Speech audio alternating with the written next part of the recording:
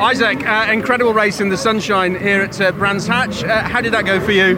Yeah, it went okay. Got a lot of wheel spin at the start, especially coming up the hill from P1, and then lost that position. But after that, just put my head down and just brought the podium back home. So I think overall a good race for us. Good to be on the podium as well, and a nice way to start rounding off the season. Yeah, it's good. We only have one more race to go, so we'll go for another good result. And yeah, it's a good way to end off the season. Was there anything else in the tank there? Could you have pushed any harder? Yeah, potentially.